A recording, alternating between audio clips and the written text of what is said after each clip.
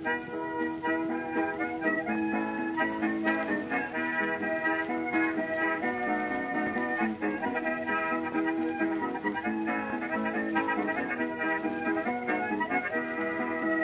everyone, and welcome to the very first Shot Reverse Shot Top 10 episode. I'm Joe Gastineau, and joining me as always is Ed Davis. How are you doing, sir? I'm doing very well.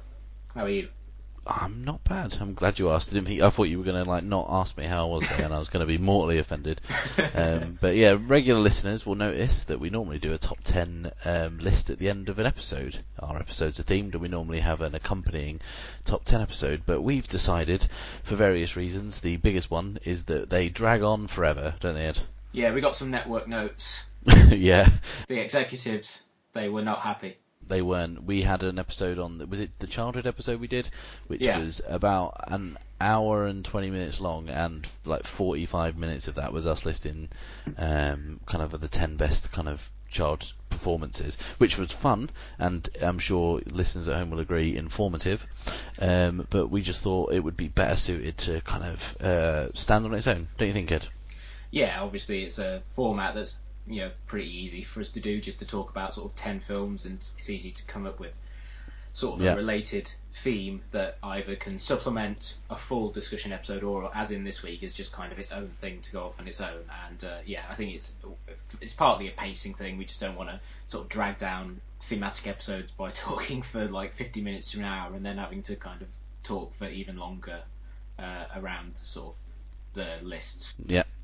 And totally as well, lists are hit bait, and we are going to clean up. Oh yeah, such hit bait. We're going to be number one on Google when you look up Shot Reverse Shot. We're number 2 at the moment. What we behind?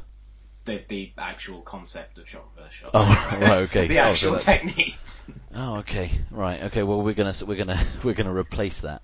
Like Franz Ferdinand, the band, being the Franz Ferdinand people think of, and not the one whose death was responsible for millions of deaths. So that's our ambition as well, is to overshadow the basic filmmaking technique that gave us our name. Yes. The one thing that's going to accompany us with the move, so don't fret everyone, is we are keeping our jingle. And for those of you who hadn't heard it, brace yourselves, because here it comes.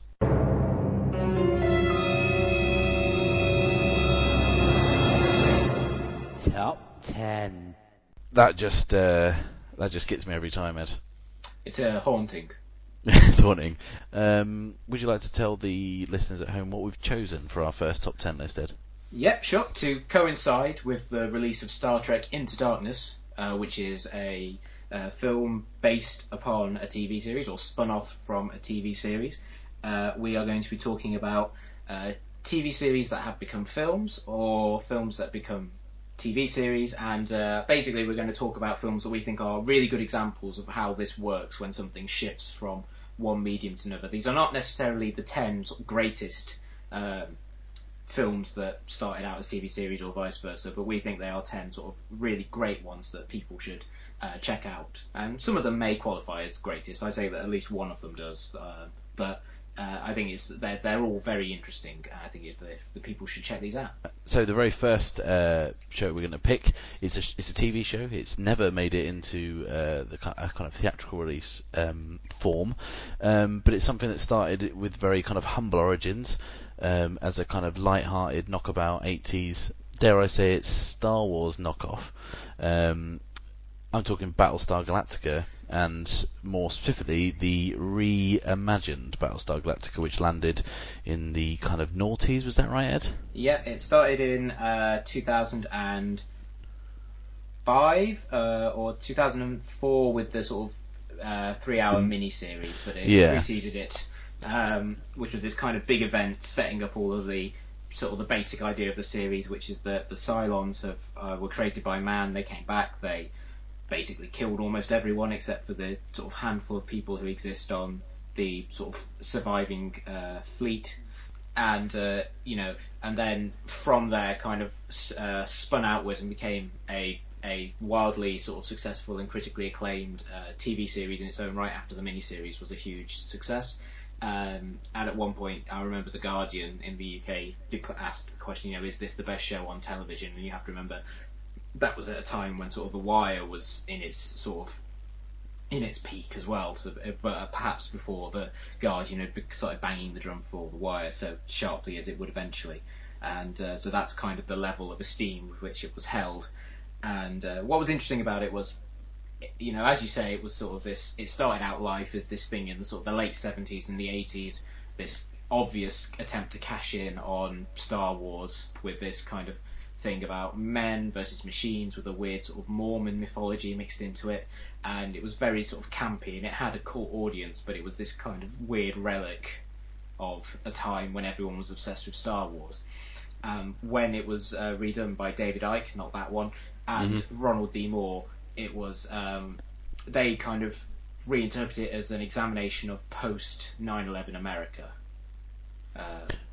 It was more hard edged, wasn't it, when the second time around, and much more intelligent and thoughtful, and it was serious, but in a way that didn't kind of make it po-faced.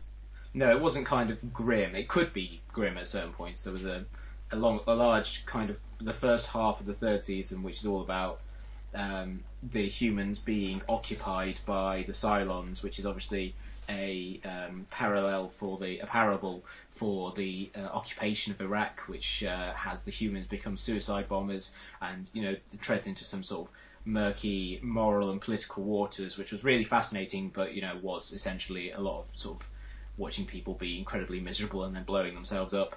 It always maintained this kind of this like great ambition, these like really great for TV special effects, this kind of overarching mythology, which I think a lot of people kind of felt undid the show in its kind of final movement when it had to kind of bring together all this stuff about prophecy. It never really bothered me that much, because I kind of thought that once you introduce prophecy into a TV show, you can't really be annoyed when it doesn't kind of fan out as you would hope. Once mysticism's in there, you can't expect for everything to be like perfectly scientifically sort of come together and coalesce. But it was this really kind of hugely impressive show. This sort of great characters, really fun. Like the dogfights in it were great. They actually had like great action. Yeah, I mean the original Battlestar Galactica series was noted for having kind of spaceships and miniatures that would blow up and stuff, but famously they used the same effect shot but shot from different angle. They probably did about 6 or 7 for the whole season and just reuse them ad infinitum. But the stuff in the special effects and the action sequences in the reimagined show are fantastic, and they do that thing that I really like, because I've got a bit of a kind of a bee in my bonnet about things set in space. When like things explode, there isn't a noise. Yeah, because it's the vacuum of space, and Firefly does it, and Battlestar Galactica both do it, and hats off for them for being scientifically accurate. And also they use non-Newtonian physics in that they don't fly like in Star Wars. They don't fly like their ships in an atmosphere. They fly like something that has no atmosphere, so they can just stop in the air. They can flip round on a dime and everything like that. They don't bank against the wind or anything like that. Yeah, exactly. So the battles have this kind of unique feel to them that you don't really see in a lot of sci-fi, because a lot of it kind of hews too close to what it would be like on Earth, whereas there they actually kind of applied what this might be like if theoretically you did have these sort of amazing ships that could like actually do all these amazing maneuvers in space. Has it finished at Battlestar Galactica? Because I know it kind of spun off into Caprica. Is that the same thing, or is that like a Deep Space Nine style spin-off? That was a prequel about the early days of the creation of the Cylons. That ran for a single season and then was cancelled. And then they were going to do another one, which was another prequel series called Blood and Chrome, which was going to be about the early days of Admiral Adama as a young man, which was commissioned and then didn't get picked up and then kind of resurfaced as webisodes. It was very strange. So it's at this point it's pretty much done. There was talk of Bryan Singer doing a big screen adaptation of it, but it would be like completely unrelated to the TV series.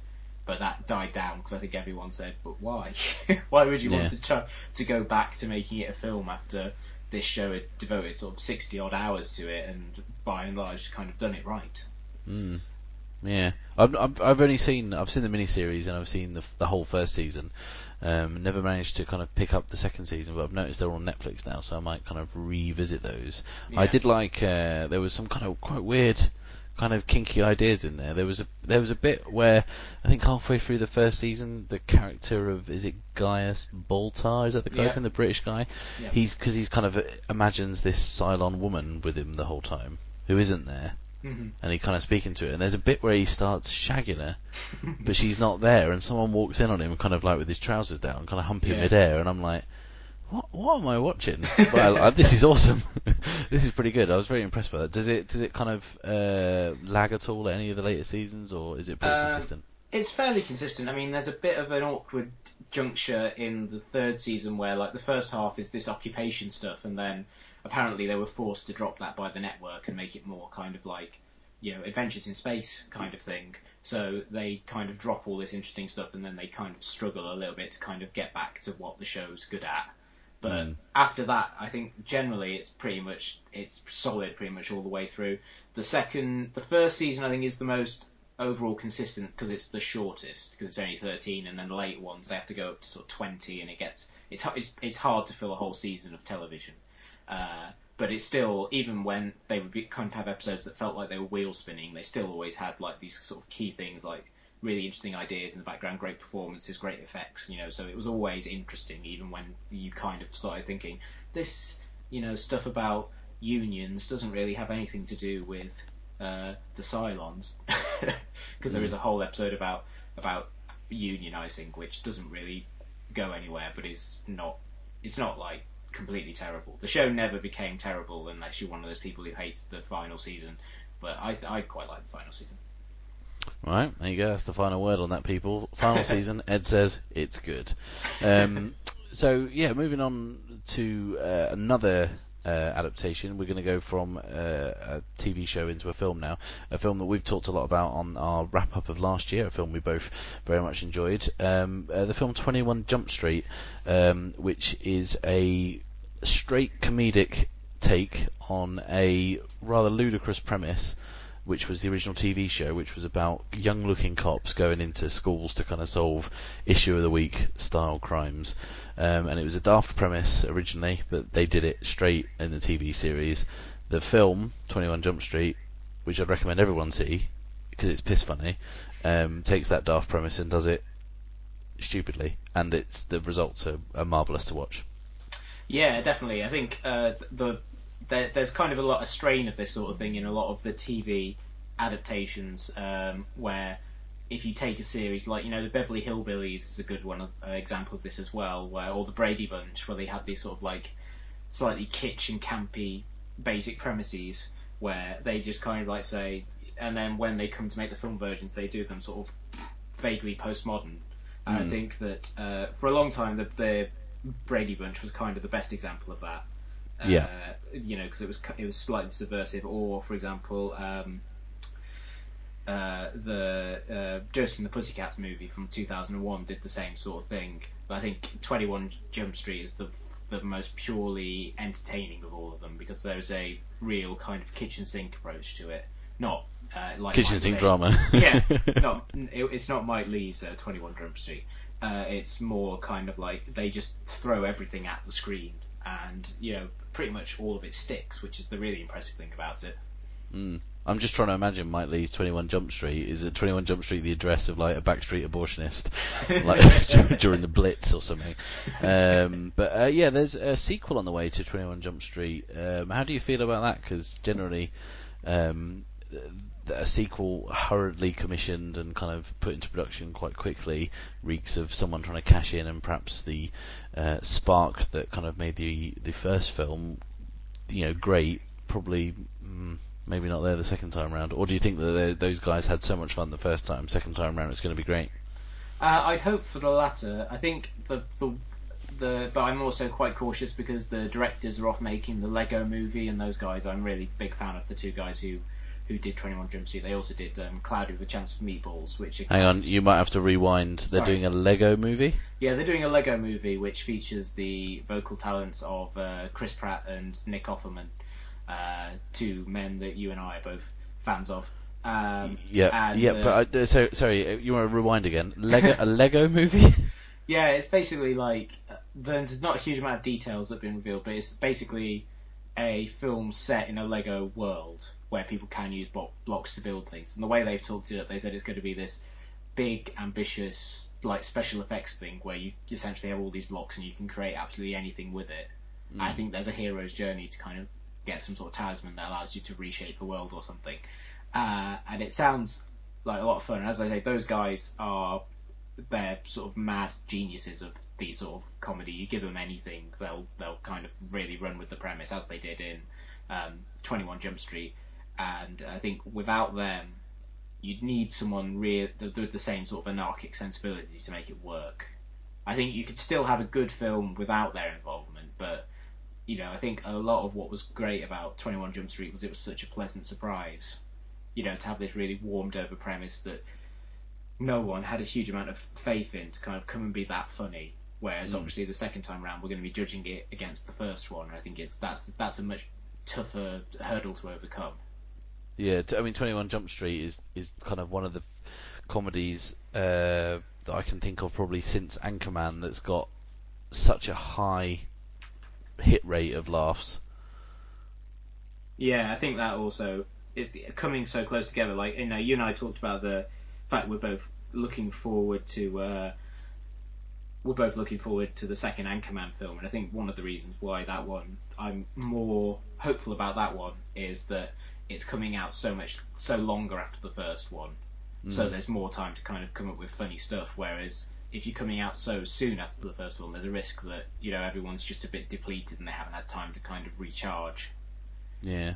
But are Thingy on board for this? Are Tatum and Hill on board? Because Hill was the writer, wasn't he? He was one of the writers. He was the co-writer. Him and Michael Bacall, who also wrote Scott Pilgrim vs. the World. They're both. He's also in one of the bastards in Inglourious Bastards. They're both, as far as I'm aware, they're both on to sort of star in it. So, I think if they can maintain the chemistry, it could still be really funny. But it's just a question of whether or not it'd be as kind of like surprising, which is obviously a difficult thing for a sequel to truly be. Yeah.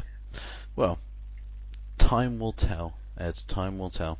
The next film on our list, it's a film adaptation of a TV show again, is a slightly unusual one in the sense that it was a kind of an adaptation of a show that was actually ongoing, but it changed things so it kind of almost wasn't an adaptation. I'll just cut to the chase and tell you what it is. It's In the Loop, the Armando Iannucci adaptation of the TV show The Thick of It. But it was odd because it was clearly an adaptation of the show, and it retained some characters, but then the other characters kind of dropped out or changed their names or performed very similar roles, and it was quite an odd adaptation to do that. But it was still a bona fide adaptation and nominated for the Best Adapted Screenplay Oscar that year. Yeah, it's also one of the weirdest in the Oscar ceremony, when they say adapted from the novel by or adapted from the play by. For that one, it was In the Loop, adapted from the character of Malcolm Tucker, which I found to be incredibly strange. Yeah, because all the other characters who are in the thick of it, like the Chris Addison character and stuff, are in the Loop playing the same type of character but with a different name and a different role. Yeah, so it's I think they've said that essentially they wanted to do the same sort of style and the same sort of milieu and the same sort of concerns, but on a slightly broader canvas. Even though they did joke that they didn't want to, do what all British comedies do, and like when they make the film version, have them go on holiday, when in fact that's exactly what they do. They said they wanted to do that, but they didn't want to kind of have people have this sort of barrier of being like, oh, who's this? What's their role in the TV series, and having it. They wanted to kind of create something that was a film version of The Thick of It, but that wouldn't have kind of the sort of connection to the TV series, other than Malcolm Tucker, who's kind of this elemental character that you can just throw into any situation and instantly kind of like if you just tuned into any like individual episode of The Thick of It, Malcolm Tucker's kind of the character that you would immediately gravitate to. So I think that's kind of the reason why you keep him, because obviously it's hard to lose him. But by essentially having all the other people come in and play sort of new characters, because obviously Chris Addison's in the film shows up as like first day on the job because he looks 12, and and you just kind of go from there. And I think it works because it is its own unique story, but for fans of the series, it's kind of it feels like a continuation whilst also being sort of a weird divergence. It's like a parallel universe version of the show. Yeah. And I think that's kind of the key to it, because it has the same like caustic sense of humour, ever so slightly toned down really for this. If you compare like the first two series of the first two series of the show to the film, the film is kind of a lot less biting, except for its last act where it basically has Malcolm Tucker start the Iraq War more or less. That's a bit biting. But it's it's got the same sort of sense of humour and everything, but it's not sort of wed to kind of the continuity, so they can do sort of anything they like with the characters, which I think might be a bit restricting really if you ever do a straight adaptation. It's like, except in the case of something like the Simpsons movie, where continuity doesn't really matter and you can just kind of get straight back into it. So I think that's kind of why it works.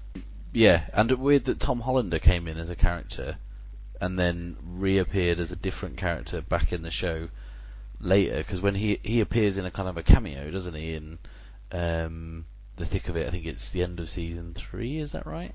Yes, he shows up in the very last episode as the character known as the Fucker. The Fucker, yeah.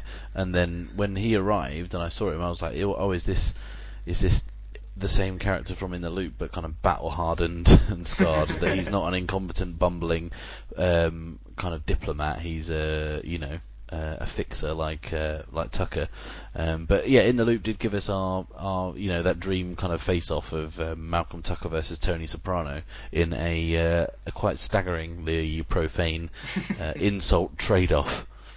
Yeah, I think that was the thing that sort of, for fans of both those shows, when you see that in the trailer, it's like in the trailer for the Avengers, seeing like Iron Man and Thor and the Hulk and everyone kind of like squaring off and thinking, oh, they're gonna have a big fight. When you see James Gandolfini and Peter Capaldi staring off against each other, you've got this kind of mountain of a man versus someone who just looks evil. Peter Capaldi, wonderful actor, but he does look terrifying. Yeah, I'm just thinking of a kind of an alternative Avengers. We've got Malcolm Tucker, Tony Soprano, Al Swearingen, Kenny Powers. Kenny fucking Powers. Yeah, that would be quite a Avengers assemble. Rated R, strong hard R. I think it'd just be them getting pissed for like an hour and a half, and then they just find out that the world's like they lost. But they're not too cut up about it. Yeah.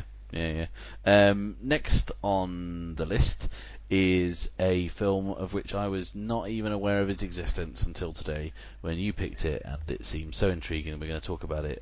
The film is, I'm going to mispronounce it, but it's The Castle of Cagliostro. Is that right?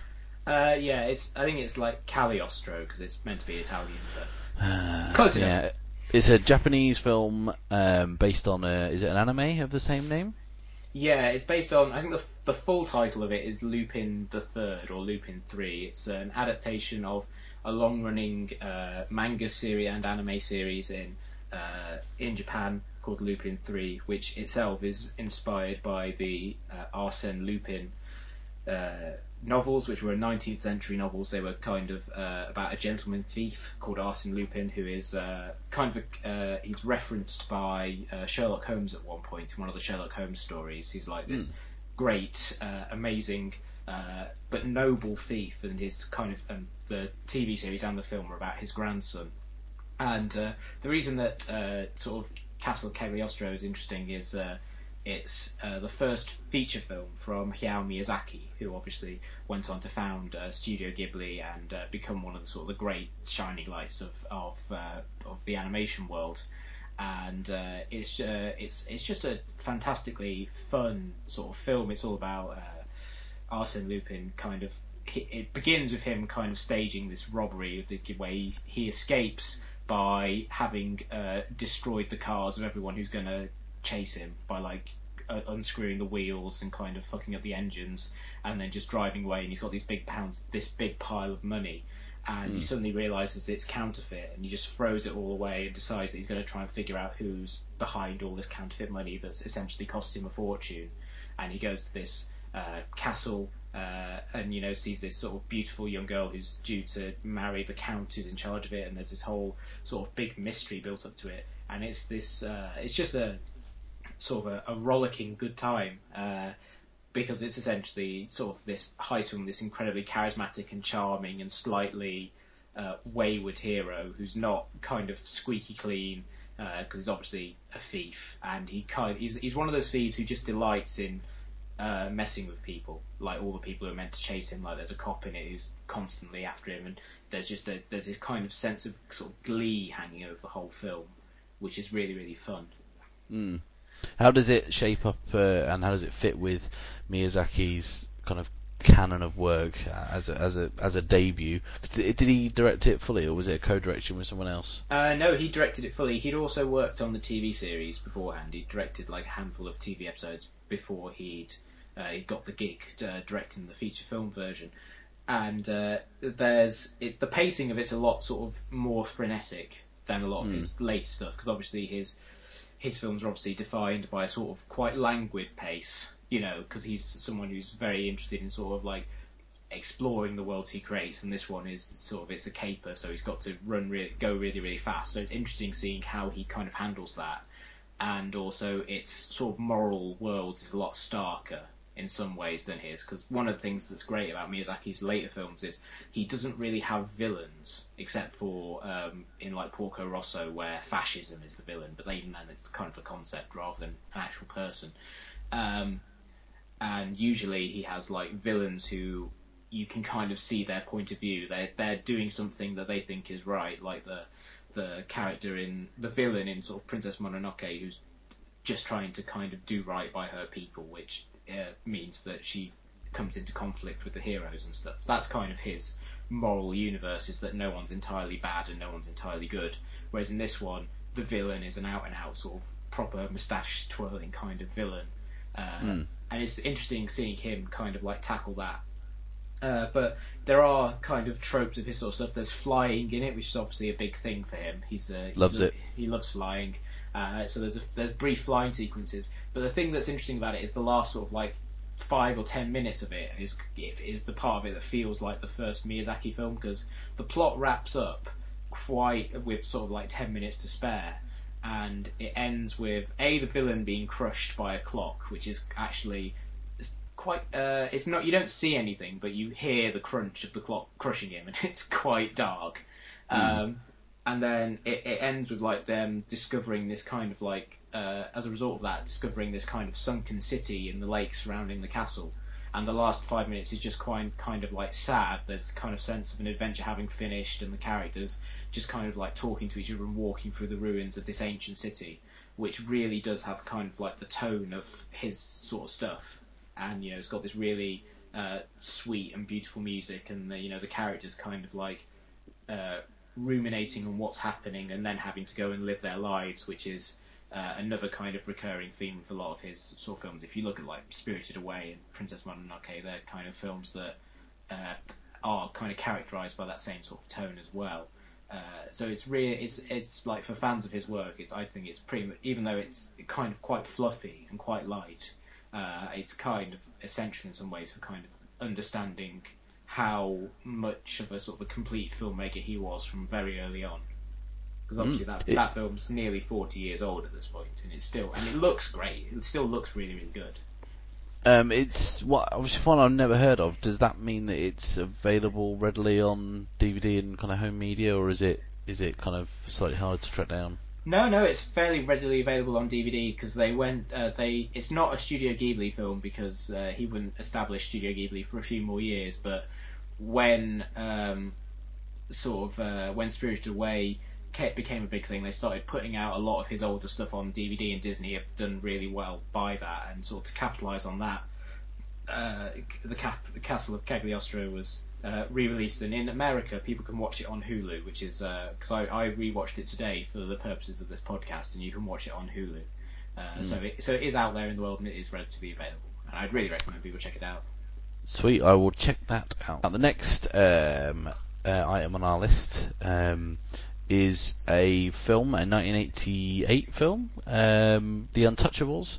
A film stands out in this list as something that had a long time between its kind of source material and its film adaptation. The TV show that it's based on was in the late 50s, early 60s, and told the story of Elliot Ness, the kind of hugely mythologized kind of Chicago lawman, and his fight against kind of the Chicago underworld. And it was adapted in 1988 as, I don't know, what was it trying to cash in on any kind of gangster film success of the time? Yeah, it was a pretty huge success. I mean, it was coming off the back of Scarface a few years earlier, and there was kind of a resurgence in interest in sort of like gangster culture around about that time. Obviously, they're different eras. They're different eras of gangsters, but I definitely think there was kind of like this kind of renewed interest in it, which kind of carries on for the next couple of years. Because obviously, a few years later, you get something like Warren Beatty's Dick Tracy. Mm-hmm. And around about the same sort of time, you get something like Once Upon a Time in America, which wasn't a huge hit, but obviously was sort of a very sort of critically well regarded and influential film in the long run. So very pulpy origins. I'm kind of just looking through looking at the old Untouchables TV series, and yeah, it kind of seems like very much very old-fashioned kind of pulpy, good guys, bad guys type affair. But what's fascinating about it is looking through the list of guest stars that they had on the show over time. I'm just going to give you a few of them now. Lee Van Cleef, Robert Redford, Leonard Nimoy, Leslie Nielsen, we go Lee Marvin, Robert Loggia, Martin Landau, George Kennedy. Who else have we got? Peter Falk, Robert Duvall, James Coburn, James Caan, Martin Balsam. So there's some real heavyweights who probably got their break playing kind of hoods and stuff on The Untouchables. So yeah, that's kind of what I found interesting about the TV series. But that TV series is not something that's been held in particularly high esteem with time, has it? No, it's not like something like Dragnet, which kind of keeps being held up as kind of an early example, or The Naked City as kind of an example of procedural TV at its best. I think it was the sort of thing where the basic premise of The Untouchables is this team brought together to take down Al Capone, but you can't have them take down Al Capone too early, so you kind of have to stretch it out by having them taking down other people along the way. I think that is the sort of thing that a lot kind of holds it back, because you have this kind of big idea that they're going to take down Al Capone eventually, but at the same time, the nature of television, certainly at that time, is that you have to try and make as many episodes as possible. So you really have to delay the gratification of that. And also the kind of delayed gratification of knowing what really happened in real life is they took him down on the basis of dodging his taxes. He went down on a technicality rather than for any real proper crimes. Yeah, which I think is why the film kind of works, is that you can have the visceral sort of thrill of 2 hours of gangster action, but then and then obviously the slightly anticlimactic way in which he is actually taken down, but you can still have the sort of the thrills of the chase without having to kind of stretch that out for years and years and years of a chase that everyone kind of knows will never be resolved in the way that an audience would really want. So yeah, and the film is very stylish. Brian De Palma's kind of one of his more accessible, enjoyable, less kind of perverse films that he made, and it was a big studio hit. It introduced us to Andy Garcia, right, quite kind of inconceivably playing an Italian, even though he's from Cuba, which is not even in the same fucking continent. And yeah, also Sean Connery won a Academy Award for what I can only describe as one of the worst performances I've ever seen on film, playing an Irishman with a Scottish accent. And God, he fucking chews the scenery in most of those scenes. Yeah, it definitely feels like a career Oscar, doesn't it? Than for a specific performance. Yeah, spoiler alert, his death scene is one of the most overwrought pieces of cinema I think I've ever seen. what are you prepared to do? Just like, yeah. And he has that one good bit of sort of Memetian dialogue, because obviously it's written by Mamet, which is, they send one of your guys to the hospital. You say one of their guys to the morgue, and obviously it has the not Odessa Steps sequence, which is one of De Palma's better pieces of sort of thievery that's not Hitchcock. Yeah, it's interesting about that bit. I mean, if those who don't know what we're talking about, the kind of climactic shootout that happens in The Untouchables is this amazing sequence, which is kind of ripped off the Battleship Potemkin Odessa step sequence, but where there's a shootout happening, but the kind of ticking clock of that is a pram that's rolling down the stairs that they've got to try and stop. And I found out kind of shortly after I watched The Untouchables the most recent time that scene was literally thrown together at kind of a moment's notice, because they had a big car chase that ended the film initially, and very late on into the filming it got cut out for budgetary reasons, and they were kind of left with, well, we need a climax, we need an action scene, we don't know what we're going to do. And Brian De Palma was kind of putting it off, and then, the day before he was like, right, I've got an idea.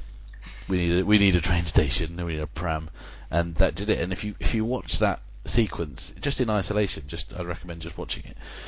That's constructed so expertly, and that's the skill that it took to do that, and to kind of like just conjure that from nothing. It's just remarkable. It makes me kind of long for Brian De Palma to do something good again. Yeah, he's had a bit of a fallow run, hasn't he? Because, like I said earlier, talking about him being his sort of thievery, I do really rate Brian De Palma. I think he's one of the great kind of stylists of that kind of new Hollywood movement. Like, even sort of you look at his earlier films like Sisters and stuff like that, and there's something really interesting about them. And then you get into like the really great stuff like Carrie and Blowout and Obsession. He had this like really interesting, very perverse run of films that I just find really, really fascinating. And yeah, the like you were saying before recording that you watched The Untouchables a lot and have kind of soured on it recently. Yeah, I loved it as a kid, and I had it on VHS, and I damn near wore that thing out, and I loved it, and then I got it on DVD years later and I watched it, and I just didn't enjoy it at all. Yeah. I just kind of found it quite silly, and I don't really know why that was. I don't know whether I've kind of matured and become a bitter old soul, or whether I just kind of maybe kind of rose tinted spectacles and maybe shouldn't have gone back to the well one more time. Yeah, I think I was never a huge fan of it when I used to watch it when I was younger. But then I rewatched it a couple of years ago, and it was one of those things where you put a film on because you want something on in the background, and then you just kind of like get drawn into it. And I think what I really respond to in it is like the craft, because obviously De Palma's just kind of like I just say he's just so skilled at putting that sort of stuff together, and the film just flows so well that even though it is kind of overwrought and sort of slightly campy in some places, it's just so kind of well delivered that kind of carries it through for me. So that's kind of the reason why I would like recommend it and why I would put it on this list. I just think it's it is fun, like is in sort of a campy, perhaps slightly unintentional way in some ways. Like Connery's performance is only really enjoyable as camp because it's not great. And De Niro's just kind of like people talk about De Niro kind of going off the boil in the 90s, but I think you can kind of see him phoning it in a lot in that one. In a role that was originally intended for Bob Hoskins, so I think based on the long Good Friday, probably could have done that a lot better. That sort of thing better, even if his American accent is as you see in like Who Framed Roger Rabbit, wonky. He was not a great American accent, but I still think he probably could have done. It could have been a bit more convincingly menacing rather than cartoonishly menacing as De Niro is, because De Niro is not a million miles away from Al Pacino in Dick Tracy, except he's not got the stupid prosthetics on his face. It would have been good if Bob Hoskins would have played it exactly as his character from Long Good Friday. So he'd be like, who's having a go at me? Just, constantly looking exasperated as to what's happening. Elliot Ness, I shit him. I shit him. Yeah, but it's always worth watching The Untouchables, and always worth watching just for that sequence alone, with the Odessa Steps / New York Penn Street Station, I think it is. They shot it in. Next up is another adaptation of a pulpy TV kind of serial, but in this case a very short-lived one. We're talking about The Naked Gun, a spin-off of Police Squad, which was itself a pretty brazen parody of those police procedural shows, and there was one in particular I can't quite remember the name of. This is well researched, but the show only lasted for 6 episodes and spawned a minor comedy classic in The Naked Gun, which is still bloody funny. Yeah, I mean, it's Abrams Zucker, who did Airplane and Top Secret. It's their kind of last hurrah as kind of comedy, as kind of like great purveyors of sort of that absurd sort of gag-a-minute comedy, where they're like, talking about 21 Jump Street, where there's always something going on in the frame. Is the first one the one with where it ends up at the baseball field at the end? It does, yeah. Where the villain gets trod on by an assortment of marching bands. Yeah, and then steamroller at the end. Yeah. It goes over him, and then George Kennedy has the great line where he looks over and he's like, "That's no way to die," and then he says, "Yeah, my granddad went the same way." after he'd been like run over by everything, then a steamroller, then a marching band. Ingenious. But what's your favourite joke from Naked Gun? I have to say that mine is either a toss-up between when it's just a simple sight gag with the guy in the science lab who's incredibly tall. His name's Ed, and you can't see his head, and he stood there and you can see he's eating a banana, and he pushes the banana up out of frame and then takes it down again, and they say you got something on the side of your mouth, and he touches his face, and you obviously can't see any of this, and then they say no, the other side, he does it, and then like half a banana just falls down onto the desk. That's one of my favourite gags. The other one is when they're searching everyone on the way in to the Queen's state visit, and Drebin is searching this person who George Kennedy is holding, and Drebin's going through Kennedy's actual pockets and saying, "Hey, he's got a gun. Hey, he's got a picture of your wife." And then, oh man, that's just genius. That gag is fucking brilliant. The way that, and the Kennedy in that, I mean, that's an Oscar-winning actor. I'm not saying that an Oscar guarantees quality, as we've just shown with Sean Connery and The Untouchables, but in terms of like, he's a serious actor and he plays the comedy in that so well. I think my favourite is that one. It's either that one or the second one where he's like, he comes up for air. He's in like a wetsuit, and someone says, "What are you doing?" And he's just like, "I'm swimming in raw sewage." He's just kind of like, it's very refreshing or something like that. It's his safe word to the person who's listening to his bug is, "I love it." So he says, "I love sewage. I love it." Yeah, that's it. That's just amazing. Yeah. And I think my favourite in the whole of the Naked Gun series is probably, again, in the second one where there's the big gunfight on the roof, and there's two great bits, which is showing Drebin having or maybe George Kennedy kind of like popping up and shooting at someone, and then the other person popping up, and then the camera showing in a third shot that they're about 2 foot away from each other, and it ends with George Kennedy just like throwing his gun at the other guy and knocking him unconscious. And I mean that's a gag that's recycled from Police Squad, but it's just a testament that how many gags they had, that they pretty much took all the gags from Police Squad and still managed to have them left over for a second and third film. Yeah, those first two, I haven't seen the third one in a long time. I remember there was a pretty weak Jurassic Park joke in it, and there's lots of stuff about the Oscars which wasn't great in the third one, but those first two I think stand up as alongside Airplane and Top Secret as these just great pastiches that just have this wonderful vein of sort of irrepressible absurdity running through it. The next choice is one that I'm particularly pleased about. We're going to talk about South Park, Bigger, Longer and Uncut, the musical adaptation of the TV show. And I'm going to say this now, I think it's the best musical, definitely the best musical since Little Shop of Horrors in 1986. I think that there was that, and then South Park, and I don't think there's been a better musical since either. No, definitely not an original musical. I mean, you and I are both fans of Pitch Perfect, but that's not an original musical, really, is it? No. You get the impression that will be a stage musical quite soon. Oh, but, it has to be. It's set up so well for it. Yeah, but no, I think it's an astounding piece of work. Even, and I think did the film. Am I right in thinking that the film actually made people take Parker and Stone seriously as musical songwriters? Yeah, until they showed up at the Oscars on acid wearing dresses. Yep, tripping their tits off dressed as Bjork, J-Lo, and someone else who I can't remember.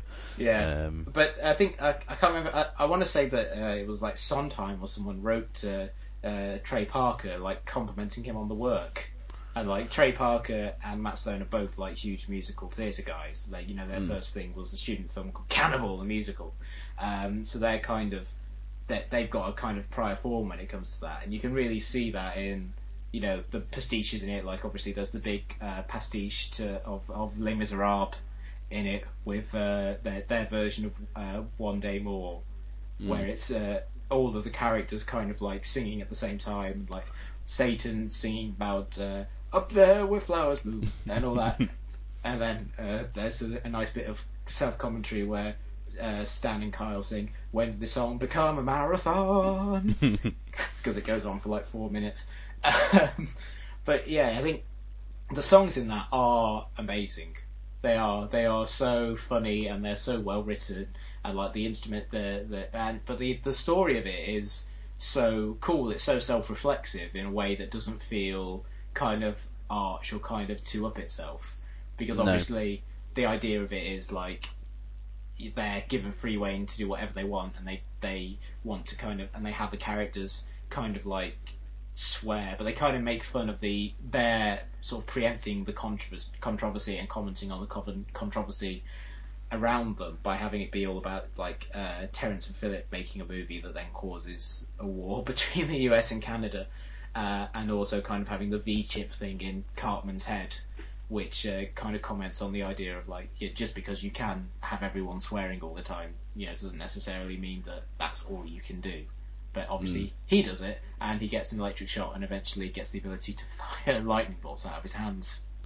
Yeah, and also discovers that the most offensive thing you can say is Barbra Streisand. Yeah, as we all know, the TV series was a very zeitgeisty sort of thing before the film came out. Because I remember certainly over in England, like remember watching it, late night on Channel 4, and then on Fridays, and then like Monday morning, it was all anyone was talking about. Was at school was like the crazy fucking shit that had been on South Park the previous week. But like there's a difference between a sort of cult hit and then like an actual film that goes into theatres and gets all of the press of like anyone can go and watch, buy a ticket and go and watch. Certainly in America, with the sort of the lax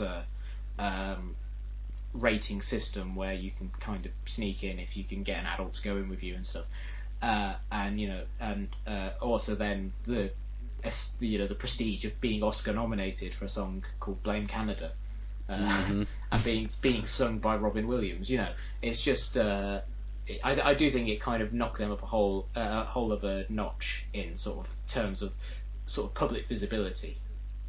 But also, when you're the whole point of cartoons is you don't really see the people who make it, and then when they get Oscar nominated and they have to go out and they're being interviewed on the red carpet, off their tits and wearing fashionable dresses, obviously that gets them a lot more press as kind of individuals rather than as sort of the guys who made this stop motion Christmas card that turned into a TV series. I watched the other day, I'd recommend it if you haven't already done so. There's a documentary, it's a Comedy Central documentary, it's on Netflix, called 6 Days to Air. Have you seen it? I have, yes, it's very good. Yeah, just a really kind of interesting look, because for those of you who don't know, South Park is produced in 7 days. An episode is they literally turn up on Monday, they don't know what they're doing, they still don't know what they're doing on Tuesday, they've got a rough idea by the end of Tuesday, then Wednesday they throw it out, and then on Wednesday afternoon they come up with an idea, then Thursday they fill out an entire episode about it, write it, record it, and then it's ready for air on the day it goes out. And it's an amazing little look inside the process of how this is done, and it's not like they cut a lot of corners. It's still a kind of very professionally produced show, and even though the animation style looks rudimentary, it's pretty labour intensive, and it's a great little kind of look into what they do. I'd recommend it heartily. Yeah, there's a good bit in it as well where Trey Parker is talking about his writing process. So I think it's one of the best examples of the rewrite, where he talks about how the way he writes the first script is this happens and this happens and this happens, and then he talks about having to change it from this happens, therefore this happens, which leads to, and then just kind of like the idea of kind of like honing a narrative, which I think is one of the kind of the simplest but sharpest ways of breaking down story structure I ever seen. Like within 30 seconds, he just kind of explains the idea of how to do a decent narrative, which I thought was really interesting. Yeah. And that narrative was involving Kyle being stitched to a Japanese man's anus in the Human Sentai Pad episode. Most elegantly structured. Most elegantly structured, that episode. Yeah, absolutely. The next selection is, to kind of go against the trend of what we've been talking about, is a TV show based on a film, and famously a film that was not very well received at all. The creator wasn't happy with it, no one was happy with it. In fact, it was just a generally unhappy experience. The film in question was released in 1992. It was called Buffy the Vampire Slayer. Pretty much everyone forgot about it, apart from one man, Joss Whedon, who wrote it. And he went on to create a mildly popular TV version of the same concept called Buffy the Vampire Slayer, with a different cast, different concept-ish. And the world went nuts for it. I'll admit, Ed, I haven't seen a single episode. Didn't really kind of tickle my fancy. But I seem to remember you like it. I do. I'm a huge fan. I'd put it in probably my top 5 TV series that I've ever seen. I think it's absolutely fantastic. As you say, the film version was more or less was a critical flop, and Joss Whedon pretty much disowned it. It was a pretty terrible experience for him. The script, he wrote this script, and it had sort of a dark, subversive idea to it, which was essentially, he'd watched all these horror films in which, in the opening scene, the sort of the blonde girl is chased and murdered, and then he says, well, what happens if the blonde girl turns around and beats the living shit out of the monster? And it was just this idea of taking on a sort of like creating a sort of empowered female hero out of a very tired sort of horror trope. And the film basically wasn't that. It was just kind of like vampires, and there's a girl in it, and then they changed his ending. The original ending of his was very dark and involved like Donald Sutherland's character, I believe, setting fire to a gym and like killing all the vampires and himself, which is actually the canonical sort of beginning of the TV series. So I think that's kind of indicative of how much he hated the film. That when he got the chance to tell the story again on television, he just basically went, yeah, fuck those guys for changing my ending, this is how it's going. And he took that same sort of idea, but he also added the extra metaphorical idea of creating a TV series which was about fighting monsters, but those monsters represented sort of aspects of adolescence and high school and growing up. Sometimes clumsily, sometimes inelegantly, but there was always a very sort of strong metaphorical hold that kind of held it through the early season, the first season, which was very choppy indeed.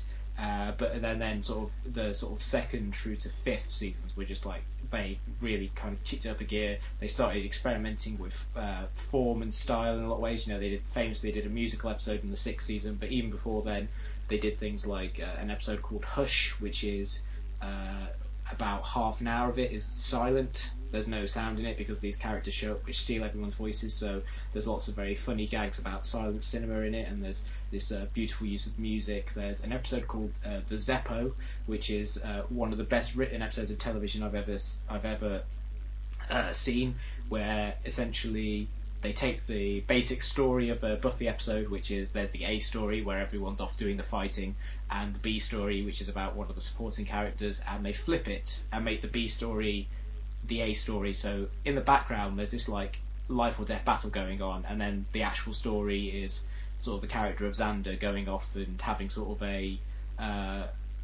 sort of a wild and crazy night sort of thing, which is a really interesting and innovative approach to story structure.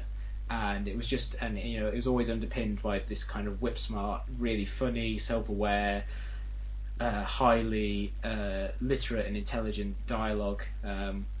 my favourite one-liner in the whole show is sort of indicative of the sort of the level they're aiming for. Where in one episode they're waiting around for someone, and Buffy says, "This girl makes Godot look punctual," which I think is a line that's always tickled me. Obviously, not before I knew who Samuel Beckett was. Once I knew who Samuel Beckett was, that line tickled me. And I just think it's just such an amazing sort of accomplishment, which even though it kind of had a rough beginning and it's arguably rougher end, because the last two seasons are very, very... they're not terrible, but they are very scattershot. I think that he created something really kind of special and interesting in that sort of those middle seasons. And when you compare it to the shitty film that kind of originated it all, it is really impressive to see how different it was when sort of Whedon was given the chance to really explore the world that he created. From a production standpoint, surely that's a tough sell for Whedon to go to a network and say, well, this film that I made that no one liked, that was an absolute bomb, that went down like a wet shit. I'd like you to invest in making a big-ish budget TV show of this, and someone said yes to that. Well, I think it was very helpful that he went to one of the smaller networks, to Fox, who at the time they had kind of The Simpsons and they didn't really have a huge amount else, so they were willing to kind of take a chance on it. Is this post Firefly? This is pre-Firefly. This was when he was fresh off an Oscar nomination for co-writing Toy Story. So he had kind of an Oscar nomination under his belt, and he had this reputation for being someone who was like one of the top script doctors in Hollywood. So he obviously had a bit of cachet.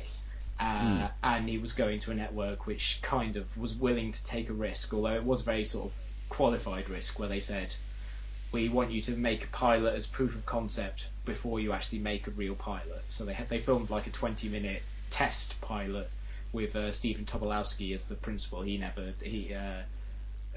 sort of didn't continue with the show when it actually made its proper pilot. So they made that's a shame. Yeah, because he's a terrific actor. Although that meant he wouldn't be eaten by cannibal students in the third episode, so he missed out. He at least didn't have to do that. So they made the proof of concept episode. They got picked up for a pilot, but it was a mid-season replacement thing. So they basically said, we'll give you 13 episodes and we'll see how it goes. And then something crashed and burned, and they were brought in and did just well enough to kind of justify a second season. So it was a show that even from the early beginnings everyone was very wary of. Like they did everything they could to basically dissuade the network from picking it up by being really cautious about it. So I think it's just testament to the quality of the vision, really, and sort of Whedon's sort of passion for it, and obviously the fact that it had such an easily kind of such a high concept name. Obviously, like Buffy the Vampire Slayer, it's the show kind of like summed up on a very basic level in 4 words. Yeah. Which obviously helps in kind of becoming sort of a zeitgeisty show, as it would. And then obviously it had more layers into it in terms of style and theme and character. But, it helps when you can just kind of sum up a show in so little words. Cool. Penultimate choice here is a American film adaptation of a British TV show, quite unusually. We're going to talk about Steven Soderbergh's big screen adaptation of Traffic, which was a British miniseries in the 90s, I think it was, about the drug trade principally running between the UK and Pakistan, Afghanistan kind of area, the kind of heroin trail, and in the kind of, was it 2000 I think it was? Yeah, 2000 was when the remake was released. Yeah, Soderbergh, who at that point was going through a career renaissance, having kind of struggled his way through critically acclaimed films, but ones that no one saw and no one cared about. He kind of directed Out of Sight in I think 97, 98, and that kind of helped him get the kind of some money off studios and kind of gave him some freedom of making some kind of quite interesting films. And one of the best films of that little streak was Traffic, which relocated the action from Britain and Afghanistan to America and Mexico, and is a really kind of thought-provoking, very intelligent, sprawling kind of film about the both the drug trade and the US's futile war on drugs. It's not perfect, but as an adaptation, it does something very interesting with it. I kind of wasn't apprehensive about it. I thought it would, in those hands, it was a very exciting choice of adaptation. And yeah, it really is kind of one of the strongest films of that kind of early 2000 period, I think.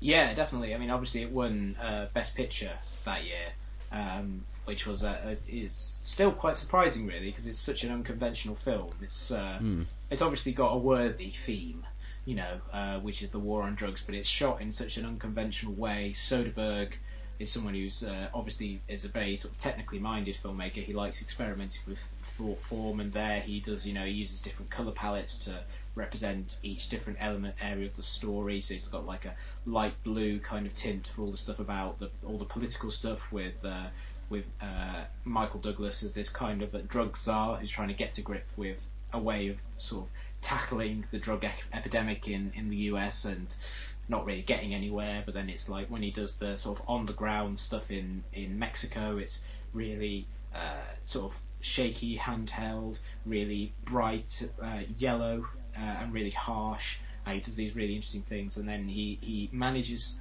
and that's like an easy signifier that allows him to juggle like this huge sort of cast of characters in a way that, given the sort of the sprawl of the film and the fact that it's not kind of got a conventional narrative in any way, he manages to make it very accessible, which I think is one of the sort of the great triumphs of that film.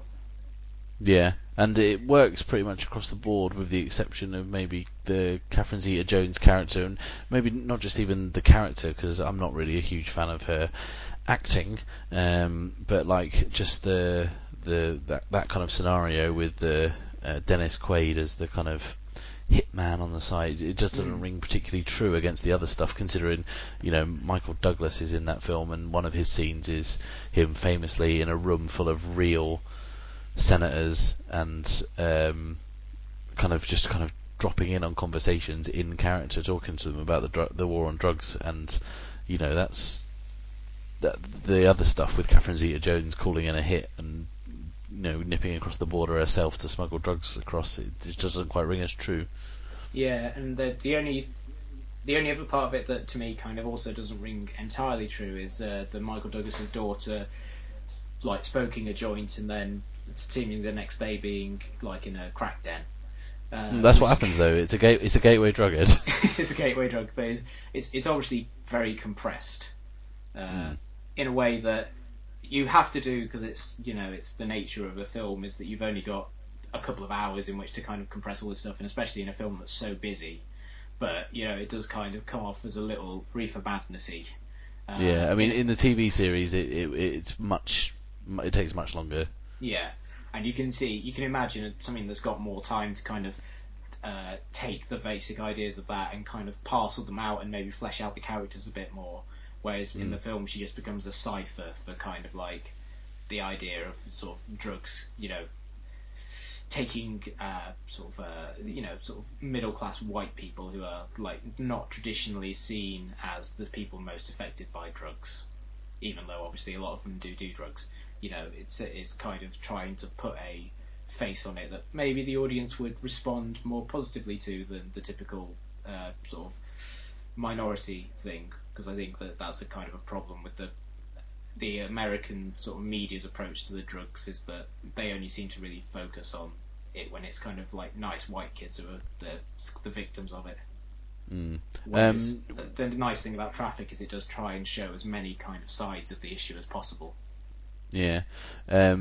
When we just before we went on air with this, we talked about is the kind of interesting companion piece of The Wire, being a kind of multifaceted, multi-layered, kind of multi-perspective talk about the war on drugs. Do you think that the structure of The Wire kind of shows where you can investigate that with more depth over a film like Traffic, which has to try and squeeze it in for 2 hours?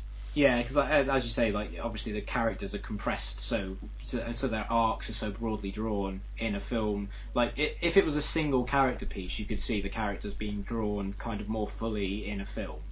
You know, if it was about one of those strands, but if you have sort of 4 or 5 different strands going on at the same time, obviously the characters are going to be broader and they're going to be the arcs are going to be more compressed. Whereas in a TV series, you get and particularly in The Wire, you get the opportunity to have multiple strands going at the same time and going at a pace that allows for the characters to gradually be kind of like filled out. So you can see, for example, in the 4th season, you know, there is the story of the young boys, one of whom sort of descends into drug addiction very slowly, very gradually, and you can kind of see it happening at a pace that feels more sort of natural and less kind of like alarmist than the one in Traffic, because Traffic obviously covers a lot of the same sort of stories as The Wire does, but it has to do so at a far faster pace, which is not conducive to nuance in all situations.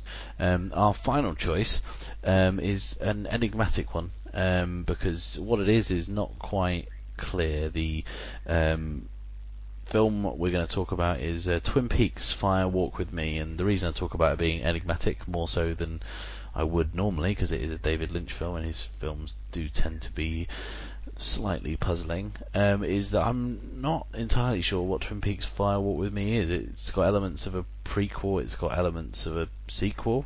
What is it, Ed?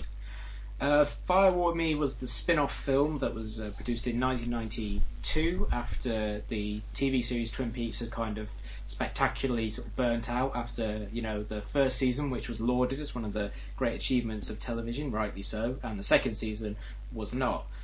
Because David Lynch left to film Wild at Heart, so his kind of like the show became a little bit rudderless.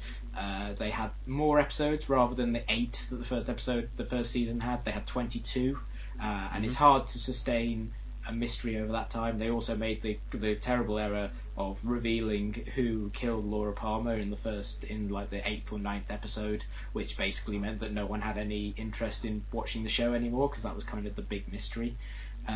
And then it kind of rallied in the last sort of episodes when the sort of villain of the piece, you know, a former agent, former friend of Kyle MacLachlan's character, showed up and started fucking with everyone, which was great.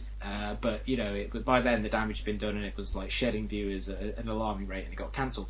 So David Lynch came back for the end of the series, and then also did this spin-off which fills in some of the stuff about what happened to Laura Palmer in the last sort of days of her life in more explicit detail than in the TV series, both in terms of the content, because there's a lot more sex and drug use in it, which you can't get away with on a primetime TV show, but also it divulges a lot more weirdness, even than the TV show, which was obviously known for being very strange, to the extent that the first half of the film is about Chris Isaak, the singer of Wicked Game, playing another FBI agent who's investigating the disappearance of Kyle MacLachlan's character, I believe. It has been a while since I've seen it. And then he's like searching, he finds a trailer, there's a flash of white light, and then he disappears and you never see him again. And the second half of the film is about Kyle MacLachlan's kind of like a case before Twin Peaks, and at the same time you're kind of seeing the Laura Palmer death kind of playing out in tandem. And it's very strange. David Bowie shows up in a brief cameo appearance. Yeah, of course he does. Obviously. And it's very interesting in terms of Lynch's 90s work, because it's the first of his films in that period to kind of use the structure that he would kind of become known for, which is like the bifurcated structure where the first half of the film is one story and the second half is another, which you see him do in Lost Highway and Mulholland Drive. And it's just a really fascinating horror film, really, which is what it essentially is. It's kind of a descent into this drug-filled horror for Laura Palmer, but also of this kind of really eerie terror of suburbia, which is obviously a recurrent theme of Lynch's work, but which he kind of goes to town with in Fire Walk with Me, because obviously he's already established the world in a TV show, so he just feels he has the opportunity to go completely nuts with it. And it's kind of enigmatic in another way, that I was just kind of reading about it beforehand, that it's a 2-hour film, but isn't it culled from 5 hours, a 5-hour cut that David Lynch had, and there's been an ongoing kind of dispute for the footage ever since. Kind of a push me pull you affair with I think it's a German company or a French company that owns the rights to it. Yeah, and I think it's the French. the 5-hour cut is still to see the light of day, or the extra material is kind of will fill in even more blanks, but then probably pose more questions than it will answer. Do you know what the status of that is?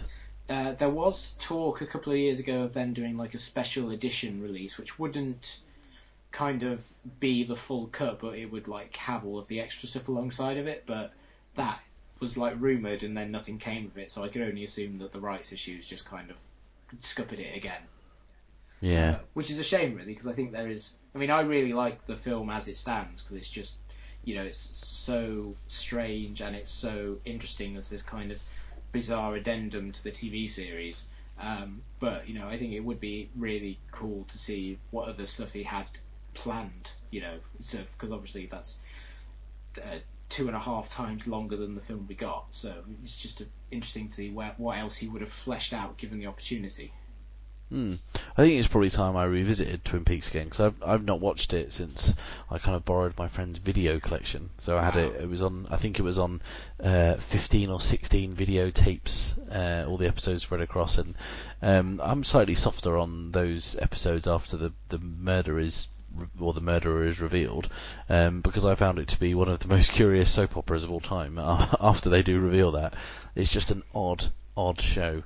Kind of just the small town concerns of these very odd citizens, and then when David Lynch himself turns up in that second season, I fucking love that.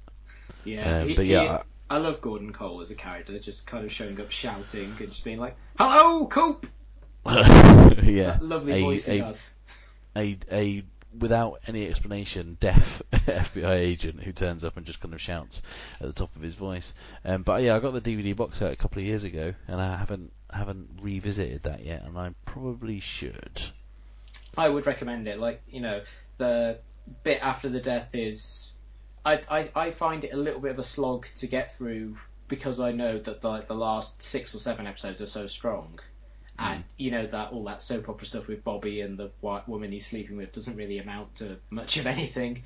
But it's still, even then there was such a weirdness to it. And one of those episodes is directed by Diane Keaton. One of the few things she's directed. So I just kind of find that little things like that really fascinating as well. It's just like, she's hardly directed anything. What really drew her to direct the second season episode of Twin Peaks? Yeah, and a kind of pretty anonymous one at that. Yeah. I was kind of, when Twin Peaks was on first time round, you won't remember this, Ed, you'd have been too young, but when it was on the first time round, there was an awful lot of hype about it. And even as I think I may have been 12, maybe even 11, when it kind of landed on BBC Two, and everyone was talking about it. It was very much a kind of have you seen Twin Peaks type thing, and as an 11 or 12-year-old boy, I'm not really going to understand it, but I decided to tune in, and I watched it, and I was absolutely captivated by what was happening, and kind of just didn't really get it at all, but I thought it was amazing. And then years later, when I did rewatch them on my friend's borrowed video cassette collection, I realised the point at which I tuned in to Twin Peaks was 5 episodes from the end. Oh, right. so I tuned in to this show with the first episode was the death of Ted Raimi's character, who just kind of drops in, but they find him dead in a giant chess pawn. Yeah. That's the first thing I saw, killed with a crossbow, and then the series ends the way it does. And I just didn't know what was happening. This was pre-internet, so I couldn't just look it up. I just thought, oh, it's just not on anymore. Wonder what that was all about. And it wasn't until years later that I kind of thought, oh, right, okay. Now I know what I've seen, but I still don't understand it. But yeah, a great show. And yeah, I've never actually seen Fire Walk With Me. I shall definitely kind of try and check that out soon. Maybe I can do it. Would you recommend watching it before or after watching the series? Because of the weird structure of it, I don't think it really matters when you watch it, because it's both a prequel and a sequel to the show. I think you can watch it before or after, but I suppose it's probably better watch it afterwards, because then you'll be refreshed from watching the show and knowing the events beforehand. Okay, I will do that. So that was our top 10. That was our first ever top 10 episode, created purely to cut the time that we spend on episodes, and we've actually made this one longer than most other episodes. But a mighty fine list, I'm sure you'll agree, Ed. Yes, definitely. I would recommend all of the films we've talked about this episode to anyone. Yeah, cool. Well, we'll be back with a regular episode next time. And until we do return, it's goodbye from me. And goodbye from me. And goodbye from me.